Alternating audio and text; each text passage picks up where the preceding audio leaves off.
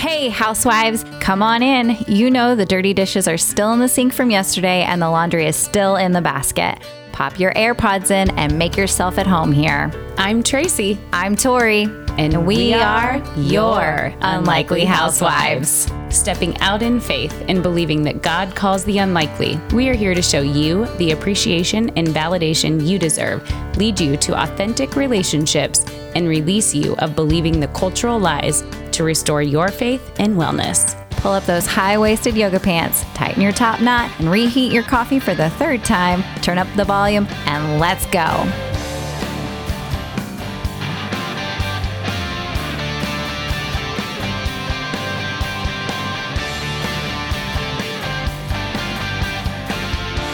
Hey, housewives! Hey, welcome back, friends. We are here, and dare I say, we're in a completely new setup. I know you're all surprised. Yeah. We change things. I know. And not every season. I want to say every 3 weeks, it feels like.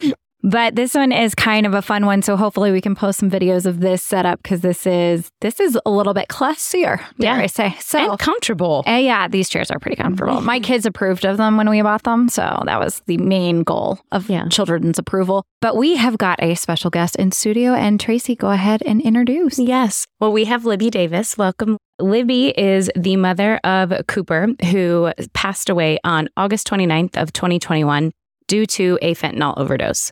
And Libby is here to talk to us about Keeping Clean with Coop, the organization that came out of this terrible loss. And the goal of her memorial is to bring education and awareness.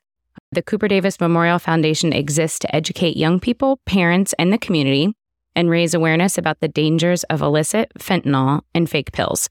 Public awareness is low, so we believe that education is our best defense and the first step in preventing tragic outcomes like ours. Welcome, Libby. Thank you. Thank you for having me. Yeah, well, my dear friend actually brought your name to our attention when we were visiting, just kind of about how our podcast really is to bring hope, light, and humor to motherhood and marriage. And we were just kind of actually brainstorming. And she said, actually, she has something that I really think that you should talk about is the overdosing. And I kind of didn't know, as we were talking about this before, like how big of an issue this is. And so we really wanted to get to meet someone on a personal level and hear your story. So would you please, Libby, first tell our listeners about you? Well, my background is that I'm a nurse and my husband is a nurse anesthetist. So we come from the medical field, which is kind of just added to the gravity of our situation when this happened to our family. And it happened with the medication that my husband uses on a daily basis. However, we know now, we've learned a lot in these past almost 2.5 years, that we immediately felt compelled to share with every family that we could reach because it's such an important topic. And without a doubt, it could happen to anyone. Realizing that we knew nothing about what I will call an epidemic, certainly a health crisis in our country, it just kind of blew us away. So that's kind of how our journey started. So we now have started a nonprofit, as you mentioned, with the hopes of educating other families and youth about these dangers that so many of our teenagers don't know about. Yeah, well, and I think before this was even brought to my attention from our friend, I was unaware.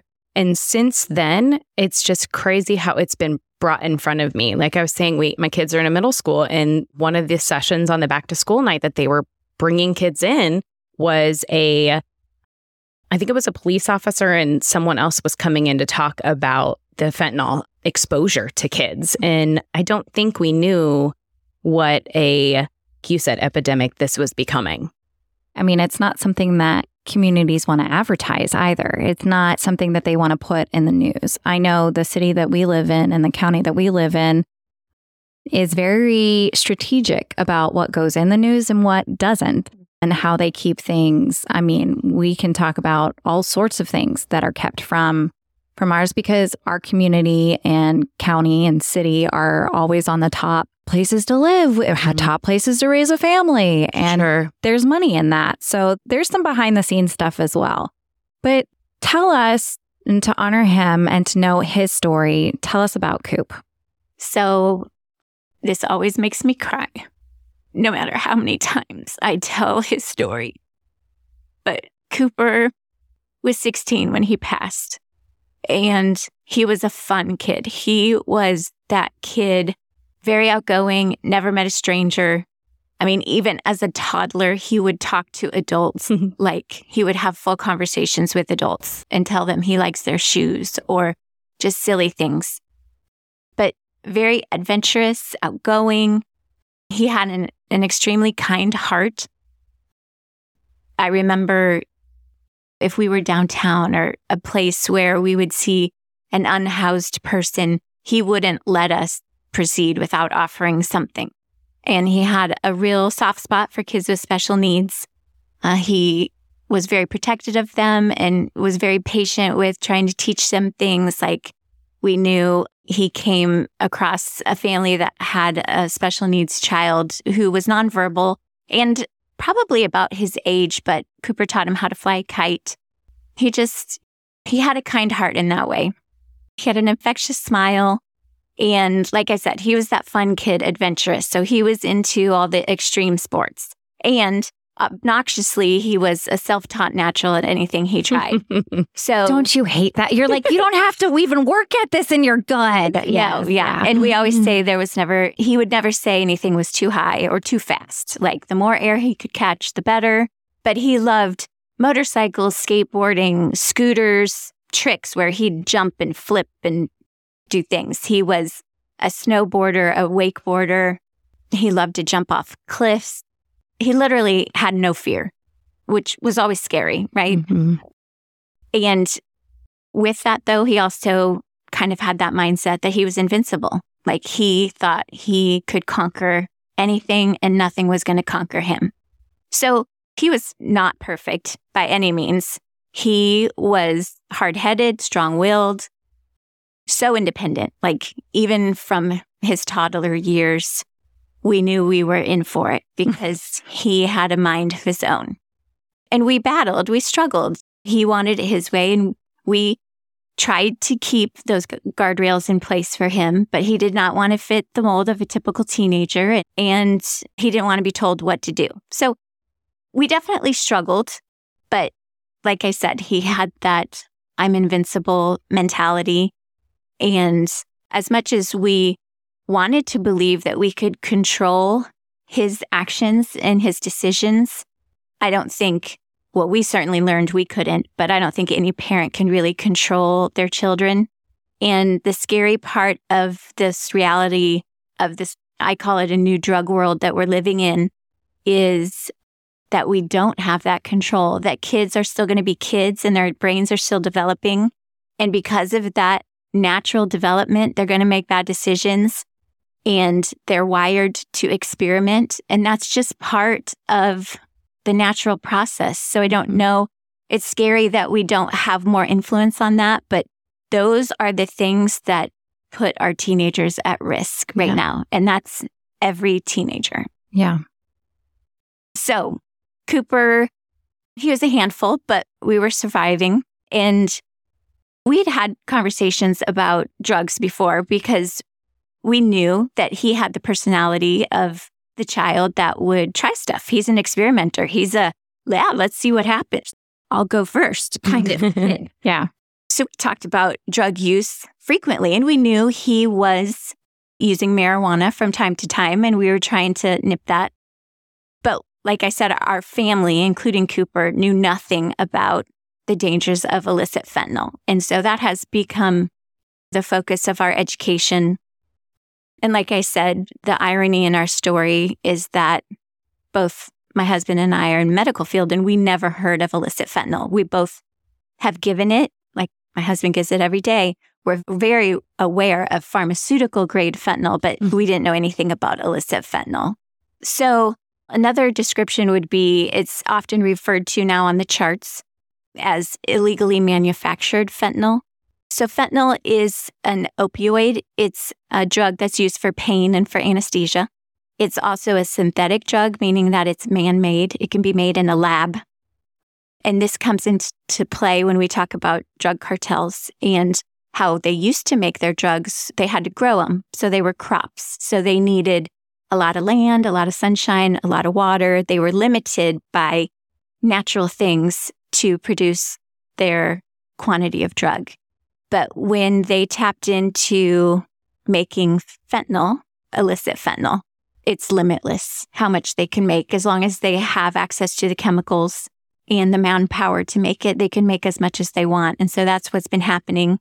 They're very smart in their business plan because it is a business that they're running. It's a $500 billion business, and it's a smart one for many reasons, but at the detriment to our country and our kids.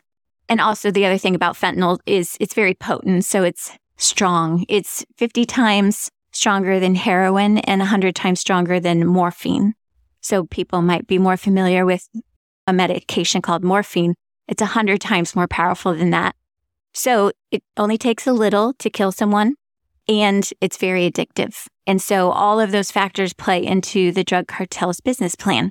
They picked the perfect drug to drive addiction, and that addiction creates repeat users, and repeat users creates more income for the cartels. So, right. You want a consumable product that they're going to continue to come back for. You don't want to kill off all your customers. You want them to be lifelong customers. True. So therein lies the one flaw in their business plan, is that they are killing some of their customers. But I would say the vast majority of those are youth that are unaware. In my mind, the fentanyl coming into the drug landscape, as we sometimes say, or the drug world, it's really affecting two major populations. And it's the population who already struggled with drug use, those people who are already using drugs and may have an addiction to heroin or methamphetamine or cocaine or something like that. Because fentanyl is now being laced into those harder street drugs. And sometimes the unknown amounts, they're not chemists, they're not scientists, they don't know how much they're really putting in any one thing. So that is affecting those that are already using drugs and battling addiction, which is a real thing. Even as a nurse, I thought I understood addiction, but I've learned so much from other families I've met through our journey that have had kids or other adult kids or family members that struggle with addiction, and it is not something you can just turn off. So that population is being highly affected with the introduction of fentanyl, but also our teenagers are a big bucket of the new victim, basically, of drug use, where years ago experimentation didn't kill you. And I'm not going to say it was normal or acceptable, but it is part of growing up. Their brains are wired for experimentation, just like when they were toddlers. So some people would come to expect it. Not everybody loved it, of course, that thought, but it happened. But in this day and age, that one-time experimenting can be the last time, the only time, because it's going to take their life. And they don't know that the fentanyl is in what they're using. And so our focus is really on teenagers, because that's where our tragedy was. A teenager that didn't know, a family that didn't know about illicit fentanyl being used to make counterfeit pills. And so when we talk about pills, for me, it's important to make the distinction. The harder street drugs are laced with fentanyl, meaning it started as cocaine and they added fentanyl to it. When we talk about counterfeit pills, they're often being marketed as Percocet, Xanax, Oxy. They weren't ever Percocet. They were never Xanax. These are strictly pills that have been pressed to look like that drug, but it's only made with fentanyl and other fillers. So you can't say that it's laced with fentanyl. It is made with fentanyl. Okay. And our kids buy these pills a lot of times. I mean, so many stories over and over because they're self-medicating. You know, our teenagers in this day and age struggle more. There's a higher prevalence with anxiety and depression. And they have a lot of friends who take Xanax, prescribed Xanax. So they're familiar with some of these pills. Maybe they've seen Percocet in the medicine cabinet at home. They know it's just for pain. So these pills that seem familiar to them, they're trying to get the wrong way. So they're looking to social media, which you can easily buy, in quotes, a prescription pill. It's not really a prescription pill, but they think they're getting a prescription pill that should be harmless. But because it was made with fentanyl, it's killing them. So self-medicating teenagers, experimenting teenagers are the largest bucket of victims because fentanyl. So how did Cooper get introduced to it? Obviously, he was an experimenting kid, but also you've mentioned too that he might have been trying to self-medicate, or how did his path cross with it? Yeah. Well, they have arrested someone for providing the 2 pills. So back to Cooper's story. It was a Sunday afternoon, much like any other. And Cooper was at a friend's house, and I use the word friend loosely. Cooper definitely had a tendency to spend time with people we wish he wouldn't. The house he was at, we were not even familiar with this person, but he was with what he would call a friend that we wished he wouldn't have been with that day, and they all ended up at this house. So there were 5 people there. They decided to share 2 pills that they had purchased from a dealer that group of friends had known previously. And they all shared those 2 pills. And what we know now is they all had pretty bad reactions, but obviously Cooper had the worst because he was the only one that didn't survive that day. So they had recently, in our quest to get him not to smoke marijuana, he was getting regular drug tests. He had also gotten in trouble a little bit with the law. We knew we were going to need help with changing some of Cooper's behaviors. So when the law needed to be involved, we would get them involved, hoping that would steer him in the right direction. So he was court ordered at the time for drug testing. And to get around that, they had recently switched to using something called synthetic marijuana, often referred to as K2 or Tukey or Spice.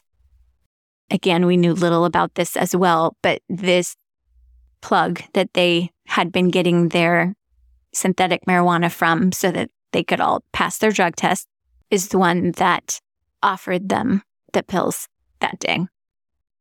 And did he say, hey, these are 2 Percocet or 2 Xanax, you should try them?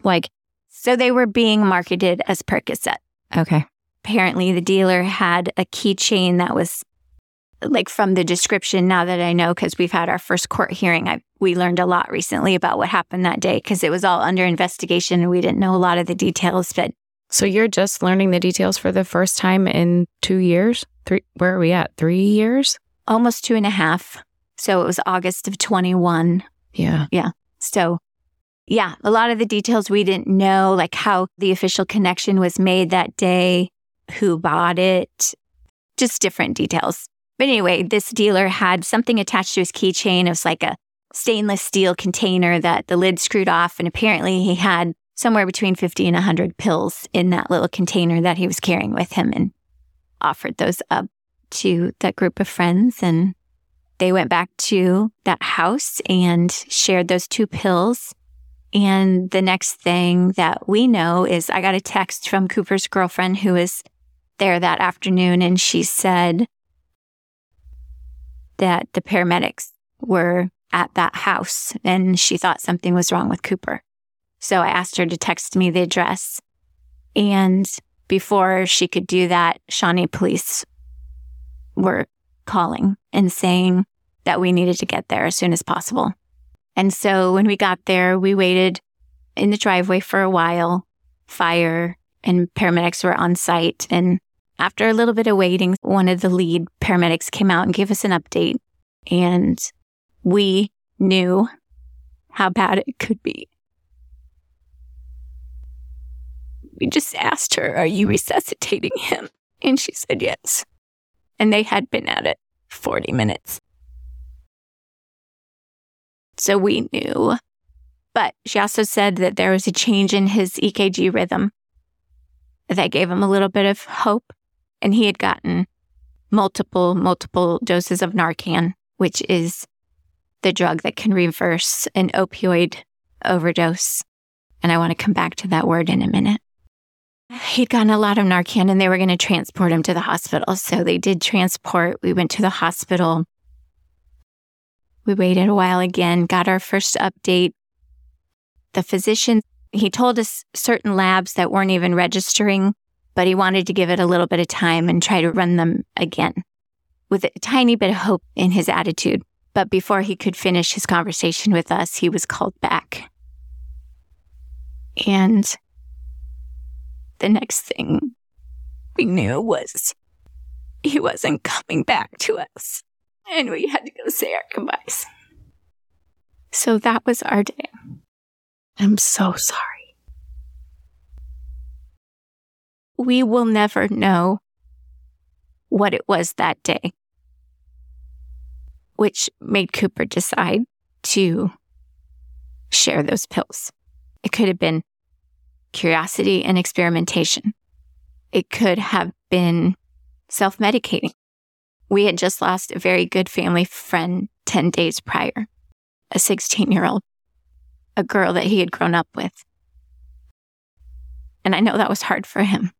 He could have been just being defiant. He could have been succumbing to peer pressure, just trying to fit in. We don't know. We'll never know because we can't ask him. But we know, just because we've met so many families in our journey that have experienced the same thing, that this could happen to anyone. And I think that's what we're hearing so much more. I mean, and again, since this conversation started for me just a few months ago, I have seen the Netflix, there's 2 shows out, and now I can't even remember what they're called, on the opioid epidemic from a pharmaceutical perspective. And I've seen the addiction, the overcoming of the families and the stories and the things that they tell. And it's very eye-opening to be someone, and naive is the word, I guess, that I want to use, to think that it is at our kids' fingertips, and even more so from a social media aspect. I hadn't even really thought about that. I mean, I have teenagers, but we're just getting there. And I mean, we've had the conversation just in general, like you said, that you had already had with Coop, just about drugs in general and experimenting and drinking and things that way. But at the level of this, you don't think about as a parent having to have this conversation at such a deep level. And I think there's so much, we've talked about this with other things, bringing things up to your kids is like giving them the idea, right? Like, so many people don't want to talk about stuff because it feels like you're feeding the kid to experiment or to do something. But I think the awareness for parents is so important so they can be on a proactive side versus reactive, or not even being able to be reactive. And Kansas recently, just this last summer, passed to make fentanyl testing strips legal. I helped and went and spoke to the legislation about this. Now, would that have helped Cooper? If he had known he was taking a drug that might have fentanyl, then yeah, fentanyl testing strips would have helped him. So fentanyl testing strips are basically, they were made for urine testing. So you could sample urine and find out if fentanyl was in it, but it can be dipped into any solution and tell you if fentanyl is present. In Kansas, prior to this summer, fentanyl testing strips were considered drug paraphernalia. So people who had them in their possession could have been arrested. Yeah. Or at least charged with something for having drug paraphernalia. So it was a big success to have those made legal. Now, that helps people, like I said, in the bucket who already struggle with substance use disorder. If they know they need to use their methamphetamine or their heroin because they have an active addiction, but they want to make sure it's not been laced with fentanyl, then they can test the drug that they intended to use to find out if there was any of that drug that shouldn't be there, and it could save their lives. So that's where fentanyl testing strips play a role. With youth, I don't feel like they do play a role because the problem with our youth is they're unaware that what they're taking might have fentanyl in it. And normally, a lot of our teenagers have not gotten to the point where they're using those harder street drugs. So they're going for the pills, which they think are the real prescription pills, when in fact they're the fake prescription pills. I brought that to your attention only because that was one of the arguments against fentanyl testing strips is why would we provide this so that people can continue to do this illegal thing? And if they're there, are they going to promote more usage because people get a false sense of safety? And something that was brought to my attention was back in the 80s, there was a big to-do about providing condoms to kids. Oh, yes. And that it would increase sexual activity because we were providing that, when in fact that was proven absolutely wrong. And so that was one of the, some literature that was brought forward to kind of put that whole thought that it's going to create more use. So I thought that was interesting. Will you go back to the word overdose? Yeah. So when we're talking about teenagers dying from fentanyl, in my presentation, I used this picture of Snow White accepting the apple. Nobody says that Snow White overdosed because she ate an apple, but it had poison in it. And the pills that these kids are taking, which oftentimes are not parties, it's not happening at parties. This is not a party drug. They're taking pills at home, alone, to self-medicate. Sometimes it's in a small group because they're experimenting, but it's not a party drug. And they don't know what's in there. So they're not taking a massive amount of a drug that they know they're taking, which is what I would consider an overdose. Mm-hmm. They are getting the smallest amount of poison, I'll call it, that's been put into something that doesn't look like it's supposed to be. You know what I mean? Yeah. Mm-hmm. They think they're taking a Percocet. It's not. It's Right. not a Percocet. Right. Which I think that brings us to the awareness is that kids are youth, teens, they're seeking pills as a coping mechanism. So it's still, we're talking about the mental health crisis. Yes. We're talking about anxiety and depression and things that are coming out even more so in kids. And instead of them feeling comfortable talking about it or bringing it to someone's attention, they're like, you know what? I've seen my friend take Xanax, or I've seen my friend take a Percocet. I'm just going to give that a try and see if that will help calm my nerves or my anxiety. Or, I mean, that's really the issue. Yes. Right. And quite frankly, the most high functioning teenagers, I feel like might even be at more risk because the ones that are doing great in school, involved in all the things, appear to have it all together, are the ones that don't want to have to admit when they don't have it all together. Mm-hmm. And they're going to keep it to themselves. We just interviewed Brittany. It's our teen anxiety episode that just released a couple months ago. And she was one of those kids. She's like, I was a high functioning anxiety child that my parents had no idea how bad I suffered. And she was a perfectionist and did all that striving on her own and didn't want to talk about how difficult it was. Yeah. And this is not 100% of the time, but a lot of these teenagers don't want to let their parents down. And that's what they feel like. They feel like they're going to disappoint their parents if they come out and say, you know what, maybe I don't have it all together. And this is how I feel. And so this could be the high functioning athlete, the scholar student, the ones that you look at and think, gosh, they shouldn't have never. a care in the world. Mm-hmm. Yeah. They're the ones that are going to secretly turn to social media to try to get something and self-medicate because they know other people that use it. It seems harmless. I don't want to bug anyone. I don't want people to know I don't have it all together. So everyone is at risk. A lot of the stories I hear about teenagers sometimes they're treating pain. So a 13-year-old who had a dental procedure was still having pain and he was gaming with his friends. And somebody said, oh, you can get a Percocet on Snapchat. And he did, and he died. Another 15-year-old boy was hanging out with friends at the mall. They went back to a friend's house. He was complaining about how sore he was from his football workout, and the older brother gave him a pill for his pain. College students home from college, they just want to relax. They just want to chill. Some kids with anxiety just want to escape their world for a little bit.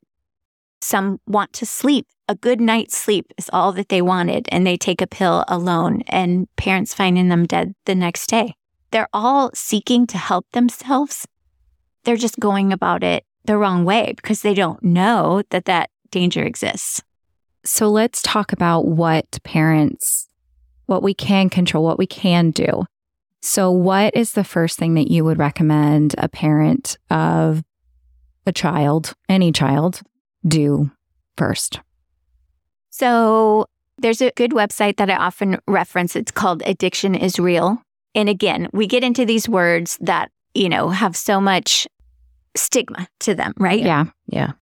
But this website is an amazing website that has a parent tool that teaches parents how to start talking to their kids about drug use from the preschool age. Those conversations are these are things that are good for your body, and these are things that are bad for your body. And then as they go through the stages of life, it gets a little bit more in depth and a little bit more in detail. So there's good literature out there to start talking to your kids at as early as preschool. If you already have teenagers, what I like to tell parents is that in the world we're living in and this prevalence of anxiety and depression, it's not about if your kids start to struggle, it's more like when they start to struggle. To have the conversations before you get to that crucial point, to talk about the dangers of self-medicating and what's available to them, and have a plan in place so that the teen feels comfortable when or if they get into this place where they're struggling. You already have mapped out that this is fine, honey, we can deal with it. This is what's going to happen.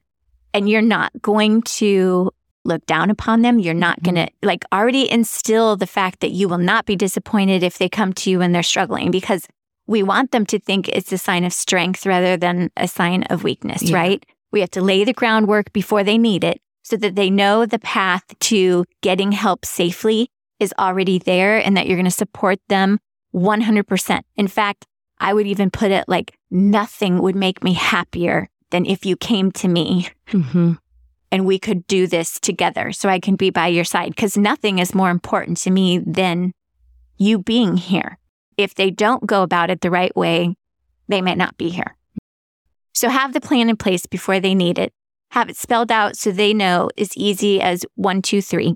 And in that conversation, you need to have the dangers of, if you choose to go this way, this is what could happen. And this is how it would make our family feel and everybody that loves you. I mean, you got to be pretty blunt. I feel like you have to be very direct, but they have to know their options before they need to make that decision. When we look back at when we were growing up, I was never exposed to the type of things that my girls that are 9 and 10 that are exposed to now. Like they're just words and issues and things that we have conversations about, and we talk about what are they talking about in the song. And I mean, my friends are in the bathroom getting high as the Empire State, and I had to explain that to my 9 and 10-year-old. Like those are conversations I just didn't have, nor was I thinking anything about it. But now, I mean, as parents, it's completely different because I think like how she was describing it in the beginning, though. I mean, say no to drugs. Like that's always been a thing, right? Like that's what we grew up on. That's what we know. What we're experiencing is what's happening to our country and how this fentanyl is being brought in. We're at a different level than what we ever were before. Right. Well, in our day, the drugs weren't the same drugs as today. Right. I mean, even if you take fentanyl out of the mix, the drugs today, like even marijuana, is so more potent than it was back in our day. Like the drugs are just completely different. And there's a hashtag out there and it's just say no, but it's KNOW. So now it's about knowing, which implies you have to have a conversation, right? Yeah, right. Make sure the kids know. And then hopefully they can say no on their own accord because they have the information that they need to make a better decision. Because in our day, kids didn't die from experimenting. They didn't die because of a bad decision. They were able to learn from their mistakes. But in our world today, they're not always able to learn from their mistakes. So the root cause, obviously, is fentanyl and illicit fentanyl. How is that coming into our country? 90% of it is coming from across the border from Mexico. 2 cartels are responsible for 90% of the fentanyl production. And like I said, they have a really great business plan. So I'm just going to summarize it from the get-go. They picked fentanyl for a reason. It's cheap to make. They can make it in limitless quantities because it's synthetic. It's odorless and tasteless, which means it's much easier to smuggle across the border. It is highly potent. So those that they can get to use it, try it once or sprinkle it in with those other drugs, they're getting a secondary addiction and they're going to need more of it. So it just increased their sales. But on top of that, they've also are harnessing our technology to move the product. So they're using social media apps to sell it. They're using cash apps, our apps to collect the money. It's being delivered to homes like it's easier than ordering a pizza. So they're using delivery apps to have it delivered to kids' front doors. So they've used all of this, and they chose the United States for a reason, because they knew the problem with opioids that are being addressed are completely different than the opioid issue that we're currently in the midst of. Because you referenced this back in the early 2000s, it was a pharmaceutical company that was not being completely honest with the providers about this drug, this opioid. OxyContin is the big one that they're talking about. And it created the first addiction issue, the first drug crisis in the United States, which there's still aftermath from that. But for the most part, the United States got a grip on that. Prescription opioids are highly regulated. They are not given out in massive quantities anymore. Physicians are much more aware of the issue and do what they can. And there's oversight. There's DEA oversight to all of this happening in the pharmaceutical world now. This new issue is illicit fentanyl. And I just want to say, as a healthcare provider, I got to put this out there, because people hear fentanyl and they go to the hospital and they refuse receiving it because they're so scared of it. In the hospital setting, in the pharmaceutical world, fentanyl is a great, wonderful drug that has been used since the 1960s. And when it's given in a medical setting by medical professionals, and it was fentanyl that was created in the United States under very tightly controlled labs with quality checks that you can't even count. Right. It is a completely safe drug to receive. Nobody goes home on fentanyl, really. Right. It's not something that's prescribed and handed out in a pharmacy. There's a rare occasion for like a terminally ill cancer patient to get a fentanyl patch to deal with their pain. But it doesn't get prescribed in pills or given to you post-op. It will be used in the hospital setting. It will be monitored very closely, and it will be weaned appropriately before someone gets transferred to a Percocet or a pain pill that they can take post-op. And even those, I spoke at a health class, a few health classes last spring, and both health teachers gave an example of how they had recently had surgery. One of them got one pain pill when they were sent home, and the other got 3. So that's how tightly controlled now. The physicians are making sure an excess of pills are not making it out, which is also a valid point to make to our teenagers, that what they think is available to them on social media, they might think it's a real prescription pill that somebody just had left over and now they're selling it. That doesn't happen anymore. And DEA has already put out data that of the pills that they have confiscated. And in 2022, they confiscated over 59 million pills. They tested them. More than 99% were in fact fake and made with fentanyl, and 70% of them had a lethal dose. The numbers for 2023 are already higher. I think we're at 74 million. And that's just what's being found or caught. And early on, I asked my DEA contact, like, so how much is actually, like, you're getting this much, but how much is actually making it into the country? And at that time, she said, we think we're getting about 20% of what's coming across the border. So, well, yeah, one of the statistics on your website was that 250 to 500 million pills with fentanyl are in circulation in the United States. And that's probably outdated. I also have a friend who works DEA in the Phoenix area, so he is all over this border issue. And I recently asked him the same question, and I was like, hey, like a year and a half ago, DEA in my area was saying they're taking off or getting about 20% of what's coming across. I said, what do you think? And he was like, well, it's closer to 30. He said, I think for every 10 vehicles that comes across, we probably stop about 3. So it's still coming in. That's even vehicles. Yeah. Right? It's coming by land, air, and sea. Right. And it's coming by people. I mean, Yes. we can see, you can just look at cameras now and just see the millions of people, the numbers of people that have crossed the border illegally. And again, these people are being used, or they are being sold the lie of, if you come over here and bring this package with you, that's your ticket to the United States. And so, I mean, it's not everyone has, I mean, there's such a stigma, like you said, that saying illegal immigrants and we need to shut the border down. There's more than just one reason why we need to shut the border down. One, things like this, because it's not regulated. We do not know who's coming through, if they have good intentions, if they're part of the cartel. If we can look at them and go, for some reason, I think your family's being held hostage while you come over here and make this drug deal. That's why the border is such a big deal. And because these things are not being made in the United States, because we have all the regulations we do, other countries do not. Right.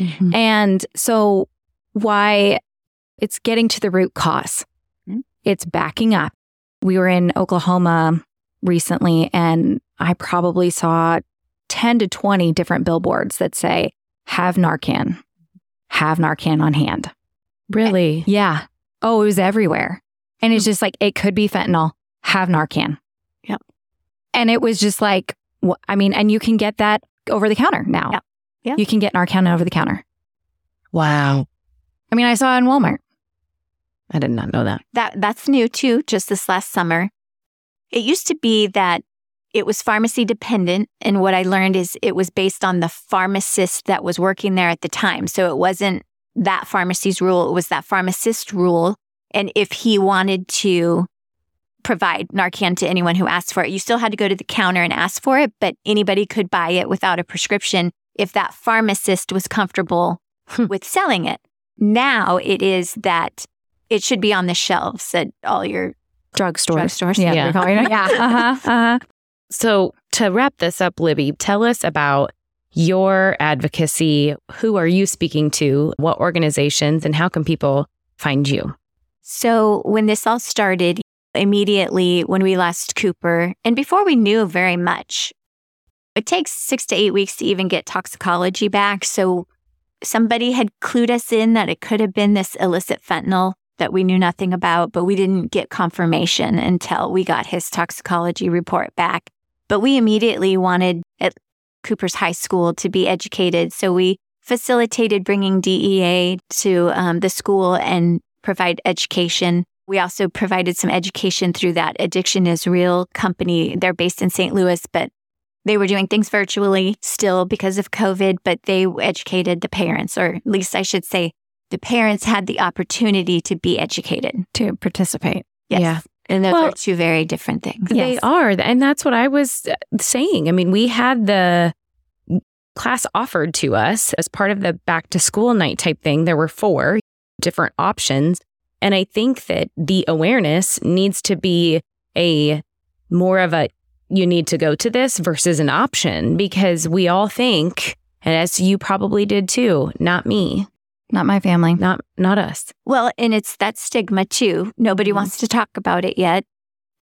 When we're getting better, but there's still a lot of people that don't want to talk about it, and those that think it can affect them. So the first information I hope people will learn is that you can be affected. I mean, you need to get out of your denial, but the most dangerous words you can say is not my kid or not my family, because it can be any kid. And an example that I'm sorry to have to use, but that helps bring that home is I recently met a family who lost their 18-year-old son in April.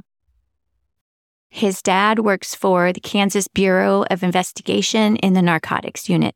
So all he has been doing his entire life is fighting this fentanyl battle, and he lost his son to it. So I'm actually presenting with him tomorrow at a school in Topeka. So the other thing that makes me nervous is that people hear bits and pieces about this epidemic, crisis, whatever you want to call it, and they think they know. But the feedback I get after I do a presentation is if it's with parents, the first question is always, when do our kids get to hear this? And any administration that's there will come up and say, ooh, I thought I knew what was going on, but wow, I didn't even know the half of it. And so they're starting to think they know, but they don't really know the nuts and bolts of it. And so until you hear the whole thing, so I'm afraid people are not going to these informational sessions because they think they know what's going on, but they really don't know the depth. Yes. And that's because of, let's call it what it is. We're all headline readers, right? Yeah. Like you don't read an actual story anymore. And we go to one sense of news source, but like there's things that are just hidden from, we talked about it earlier, that are hidden from the public eye that they're not going to advertise. So if you are not getting this kind of education, you're not going to find it. It's not going to come across. I do have one question before we, like we said, get all of your information out so people can support you and find you and have you come and speak at their organizations. What happened to the other 4 kids? Well, they all survived. And we only knew 2 of the other 4 kids. We had never met, and they weren't all kids. Okay. To put it. Yeah. Some of them were over the age of 18, let's say. And we have not kept in touch. Only Cooper's girlfriend, who was there that day, we keep in touch with. So, I mean, I've heard stories here and there about a few of them. I'm not sure that it changed their life drastically, which makes me incredibly sad. Initially, maybe now it has, but yeah, I don't really have a lot to report on that. I was just curious because our kids are exposed to it. Like before we started this, we talked about 2 deaths that were Blue Valley alumni grads. Mm-hmm. And that was like, but how does that not rock your world? But I just... Yeah, I wasn't sure if they were on the path with you to advocate. Yeah, or I would... I don't know. Yeah, that would be something that I would think, I mean, your life is never the same after that. But you would think. You would right? think. Yeah. But again, all of their brains are still developing. Their brains are going to continue to develop until they're in their mid-20s. So they all still have a lot of growing up to do. Yeah. Yeah. Yep. So anyway, initially we brought in DEA to talk with Cooper School. I don't think much happened that fall. And public speaking would have been ranked as my top fear when we got into this. The first presentation that I was asked to do was actually for the Blue Valley School District. Wow. And all of the parents were invited. That was in April of 22. I'm Blue Valley mom, and I don't know that I knew. Yeah. Yeah. There is a group related to drug and alcohol, and I can't remember the name of the group, but they provide annual education. So this was that annual education. And I want to say 25 parents from the entire district made it out that night. And it was a panel. It wasn't just me. It was someone from an adolescent recovery center. It was a school counselor. It was police. It was a variety of voices talking about this one issue. I'm doing numbers here. 25 people were maybe in the room and the entire Blue Valley district. Yes.